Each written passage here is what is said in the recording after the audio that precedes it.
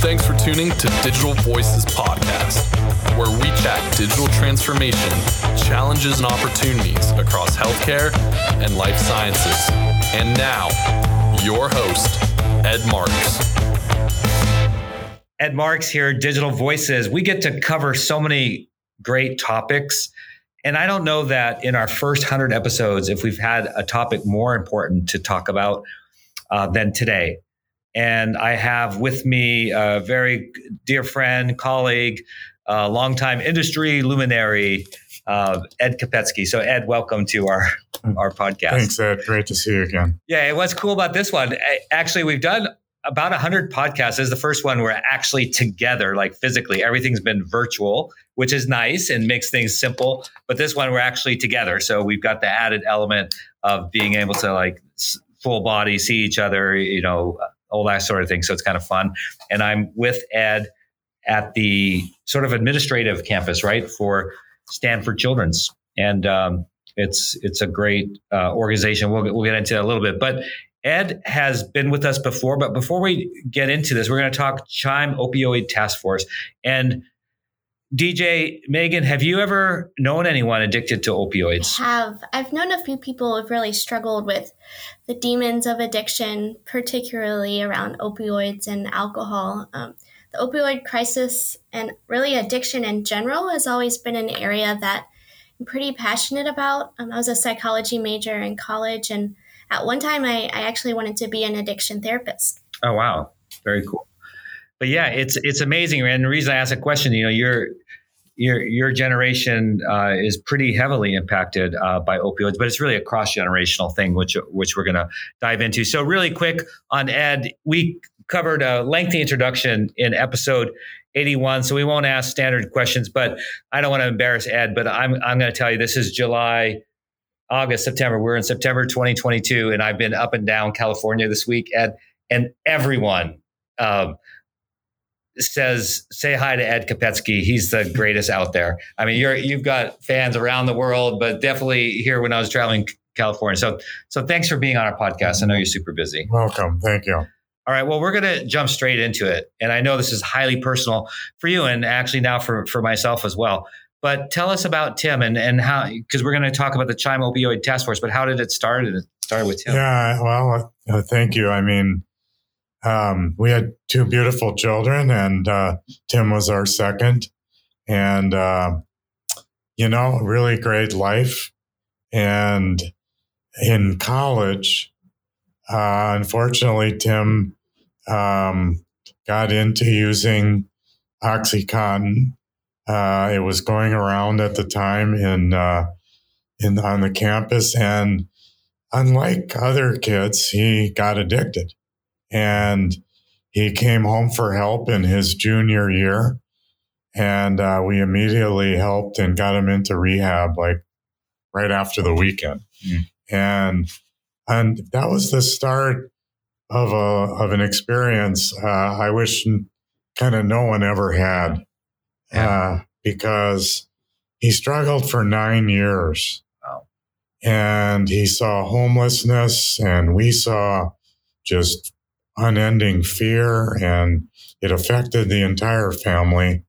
My daughter, my wife, everybody loved him. And about halfway through that period, we really sought awesome help, moved him to Dallas, was in one of the best rehab organizations in the country, advancing the medication-assisted treatment, and he flourished. He came back to life.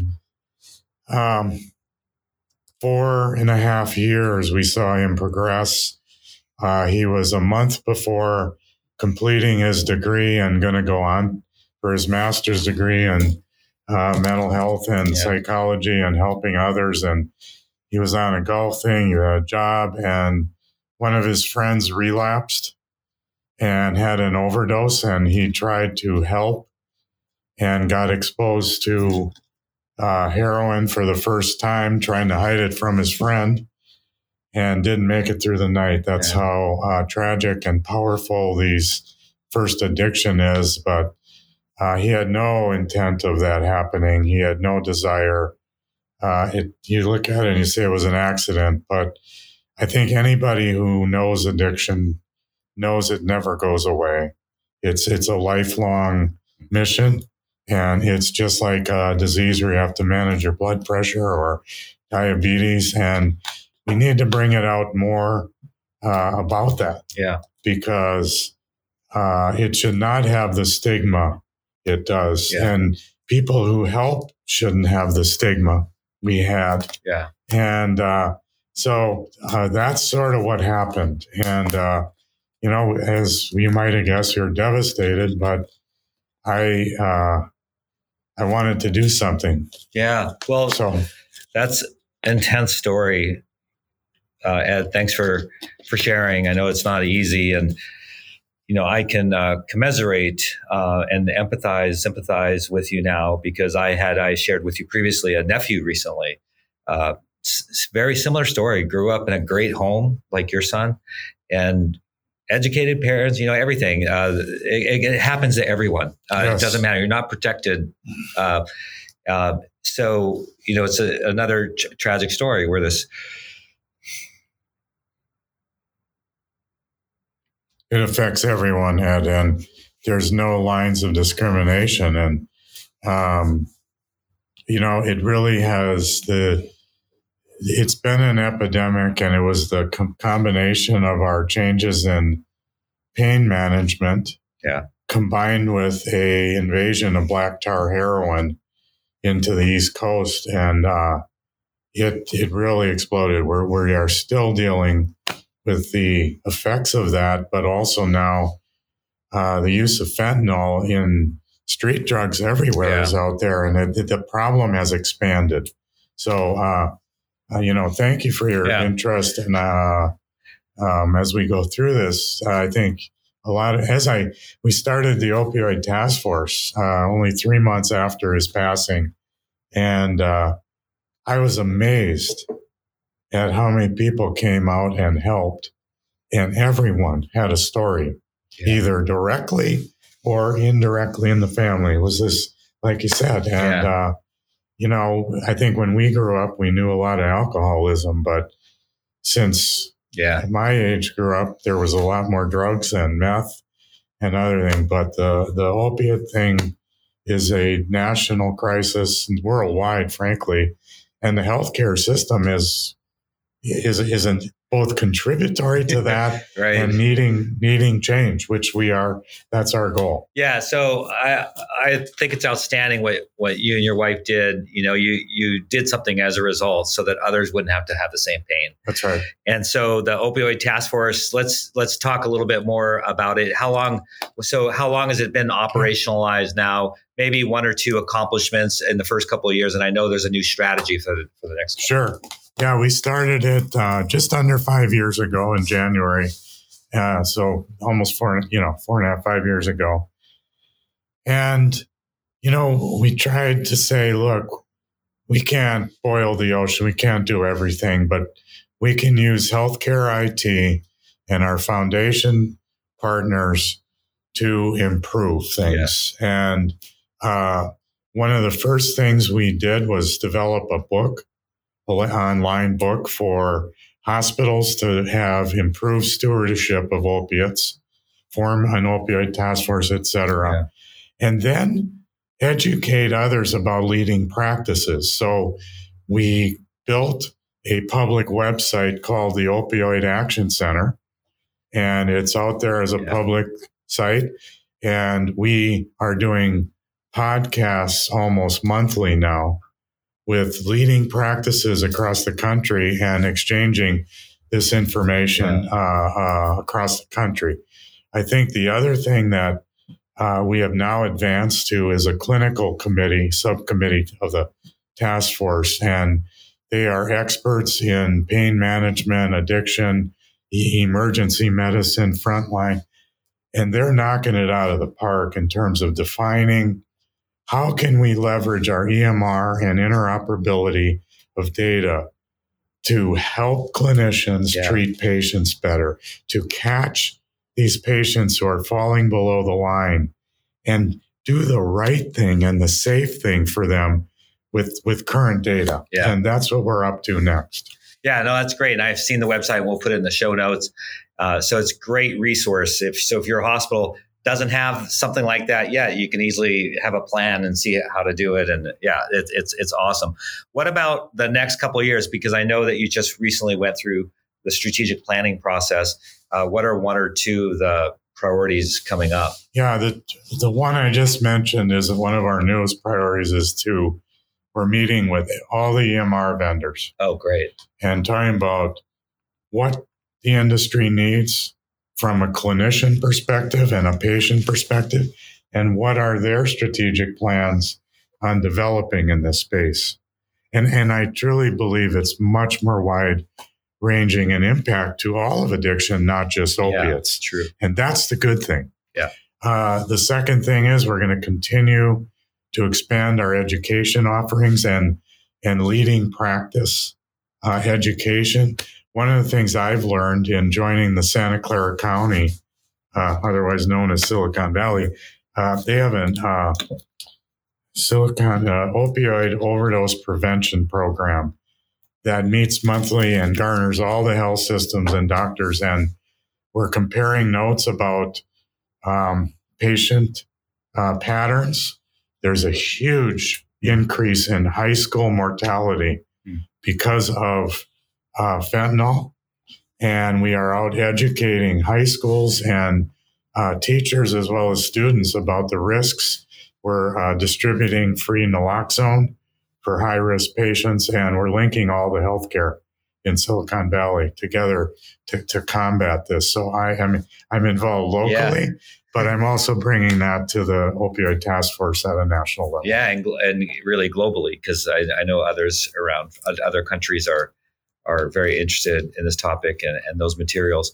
So I do want to towards the end, talk about how can we engage the listeners that are perhaps touched by Ed's story and want to get involved. There's different ways for both vendor community and individual leaders to be engaged. Before we get there, we sort of touched on this already, Ed, without a lot of specifics, but this is very prevalent in society today. I mean, you can't, there's not a news day that goes by, news cycle, without something about opioid addiction and things like that, or companies being sued that perhaps contributed to it, things like that. You once said that this is like bigger than a pandemic. So this is a pretty pervasive. Well, I say a lot of things when I get excited. But seriously, I think we are seeing more deaths from this now than any other disease. It's the leading cause of death in people in 25 to 35. One of the things that, being in the health system and getting transparent about it, one of the things I've learned, and Dr. Polston from UC San Diego, who's on our task force, he educated me about, look, you have all these people who have been on pain management regimens and their needs are still there. Yeah. And so the entire industry now is having to change that. And there's pressure to reduce opiates, but what are alternative therapies? Right.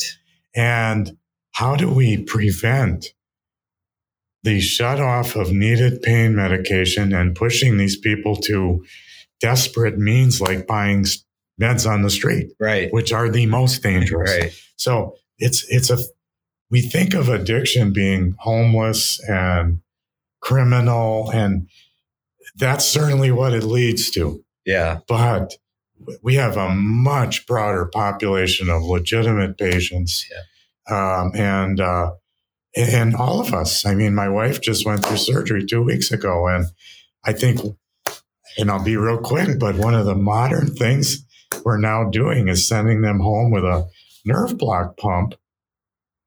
She only used opiates for like 2 days. Yeah. After the nerve block. It prevented that first 3 days from the need. And I'm very interested in new methodologies. Yeah. The other thing, Ed, that I think is top of mind right now with the crisis where it is, we must get into harm reduction. We must get into giving people free naloxone. We know they're going to use. We can't stop them from using. Teaching them new, safer methods. And that's what's happening in the Santa Clara County program as well. And you'd say, my God, we're going to have like safe injection sites is a harm reduction methodology. And unfortunately, our governor backed down to get himself positioned for presidential election.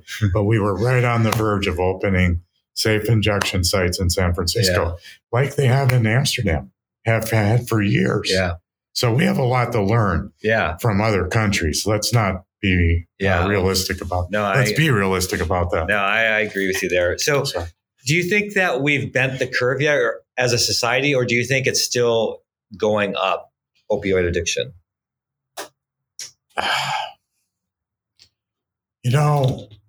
I don't think it's coming down. And I don't know if it's going up as a ratio. The ratio of risk is going up because of the fentanyl, and they're using their straight drugs are all laced with fentanyl. Yeah. So you're not even, you may think you're buying something, but you're getting it. So the mortality rate's going up. Yeah. The rate of addiction, I don't know about that. Yeah. But I do know we have inadequate community services to treat addiction. So we are not taking, as a society and as a country, proactive building of addiction services and what is needed out there. So our poor EMRs are sitting here. If you tour the ED, and I did recently about our naloxone program and triage program, we have nowhere for these to send these patients for continued care. Right. It's not an acute illness. It is so that's the challenge, I think, in the addiction. We've got to add services. Yeah, no, I agree completely with you. So obviously, as we mentioned, deeply personal story. Again, thanks for sharing. And even I was impacted. I was unlocked some emotion there that I didn't realize was there. So if there's someone out there like myself, how can they help? How can they engage? I know there's a opioid addiction center website you mentioned that we'll put in the show note. Sure. But let's say we're a digital leader, a CDO, CIO, which is the majority of our audience. What can we do to engage? Well, I would encourage you to look at data. I would go to the Centers for Disease Control and look up mortality rates of addiction, look up opiates, look in your community. What data is out there in your community? There is data. Look for programs that are offering help. We are now doing free naloxone distribution. We're teaching in our schools the risks and educating and just sharing things. You can get involved locally and nationally, statewide as well. I think advocate for data sharing. I know for Medicare treating organizations by January 1, they are required to have an electronic interface to the prescription drug monitoring program in the state. I don't know why it ain't Medi-Cal because children's hospitals are, but we'll get there. But there's things going on, and our Action Center will keep you posted. Go on the Action Center. We put new news on there all the time. So those are some ways. Yeah, and it is a great site. And how about with the opioid task force in general? If someone wants to get involved and really help out, and so both from a personal individual level, but also here's a chance to, you're talking to the vendor communities or opportunities for them to come alongside. I know you do a golf tournament, like as an example. Actually, I just talked to Russ yesterday, and we're teeing it up for the Vive event in the spring again. We're going to have a benefit tournament. So that's an easy way to get him up. We are going to have a task force meeting for a couple hours the day before Chime in the fall.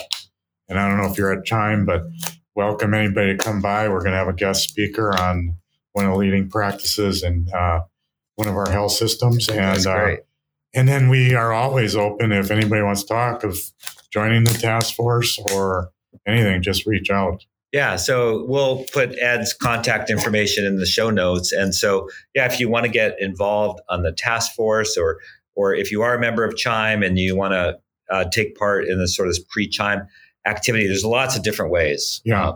So it really is incumbent. I don't want to put words in your mouth, but as we finish, Ed, what's the message? Well, I have a question about two messages. One is message to our peers, CIO, CDOs in the industry. Again, I don't want to be too leading of a question here, but do we have a moral, ethical responsibility to take action? Well, I would put it a little different. Okay. And it was so obvious to me when we started the task force at January in Washington. CIOs rose above their position. We're often thought of as technologists and data experts and all this. This was a healthcare problem that one would say, stay in your lane, Jane, but we didn't. We didn't stay in our lane. We said, this is a big issue. It's at a critical moment in our history. This is time to look at how we can help and leverage our community, leverage our network, leverage our technical capabilities, our partnerships. What can we do? And I think we made a difference. We moved the needle with the tools and assets that are closest to us. And the awareness, my biggest thing from all this wasn't starting the opioid task force. Russ just happened to be with me when I said, I hope some good can come. And we then organized it with Jim Turnbull and I and others. But the issue was changing the message on addiction. It was changing. This should not be shamed. This should be treated like any other illness we get, and recognize, it's not choice. It is not choice. Yeah. Once I know my son, he didn't want it. Yeah. He just had the brain chemistry and the makeup that once he tried Percocet, he said, I never felt better in my life. And it was, I tried Percocet and I get weird. I can't stand it. Yeah. We're all wired differently. And people don't have choice when they're addicted. Yeah. Yeah. They have to be in recovery to get their choice back. Right. Yeah. And that's the key. Yeah. Great words of wisdom. One last question sort of related to the first one, but what would your message be for our listeners? We just talked about it, from a CIO role, leadership point of view, but as parents, a lot of our listeners are parents still, kids maybe at home. Anything that comes to mind, Ed, on this whole topic? And well, I think the same message is, look at it and learn about it and talk to people. And if you suspect your child is going your intuition's probably right. Yeah. And get help, because we process that without help and the right kind of help for 3 or 4 years, and it was devastating. Yeah. We were getting all the wrong advice and all kinds of different stuff like tough love and great. No, they need help. Yeah. When they are ill. Yes. And, right. And if it's trending wrong, you don't want to catch it early. And talking transparency is the key. Yeah. Transparency of the patient and transparency of the caregiver. And you've got to get help. Yeah. And get objective help if you see a problem. Because I don't know, we did once we saw it, but we didn't really dig in, and we were just, we had our hope on. We said, okay, this is just something they will get over. But addiction's not something you get over. Yeah. It's something you got to manage and recover from. Yeah. Well, powerful insights, Ed. Thank you so much for sharing a highly personal story. And what I really appreciate about what you and your wife have done is you've created the greater awareness, definitely in the healthcare industry, tech for sure, but more broad than that. And by you sharing, I think you all don't know, but you've probably saved a lot of other lives. Another thing, and I'll just add it, I was one of those that talked here about it and also then mental health as we went through COVID. Yeah. The number of employees that came up to me personally and thanked me and said, I had that happen or I'm going through. And we started a whole new transparency and openness in this department through COVID about mental health and addiction. Yeah. And it's amazing that we all can talk about it and feel comfortable now. And we lost a couple of people through the last couple of years. So it's important. It's out there. Yeah. It affects every company and every family. So I encourage you, open up about it. Yeah. Ed, you're, like I started off with, you're an amazing leader, but as much as you're a great leader from a tech point of view and pioneer, and, the even better part of you is as a human, and you're a beautiful man. And thank you for sharing so openly. And again, if anyone has questions and wants to get involved, you can reach out. We'll have the information in the show notes, and definitely reach out to others in your area. If you need any help in any way, definitely go get it. Thank you. I echo the same. Please reach out. Thanks much. All right. That wraps up Digital Voices. Thank you for listening to Digital Voices Podcast with Ed Marks. If you enjoyed this episode, subscribe on your preferred streaming service and leave a rating and review. And most importantly, thanks again for listening.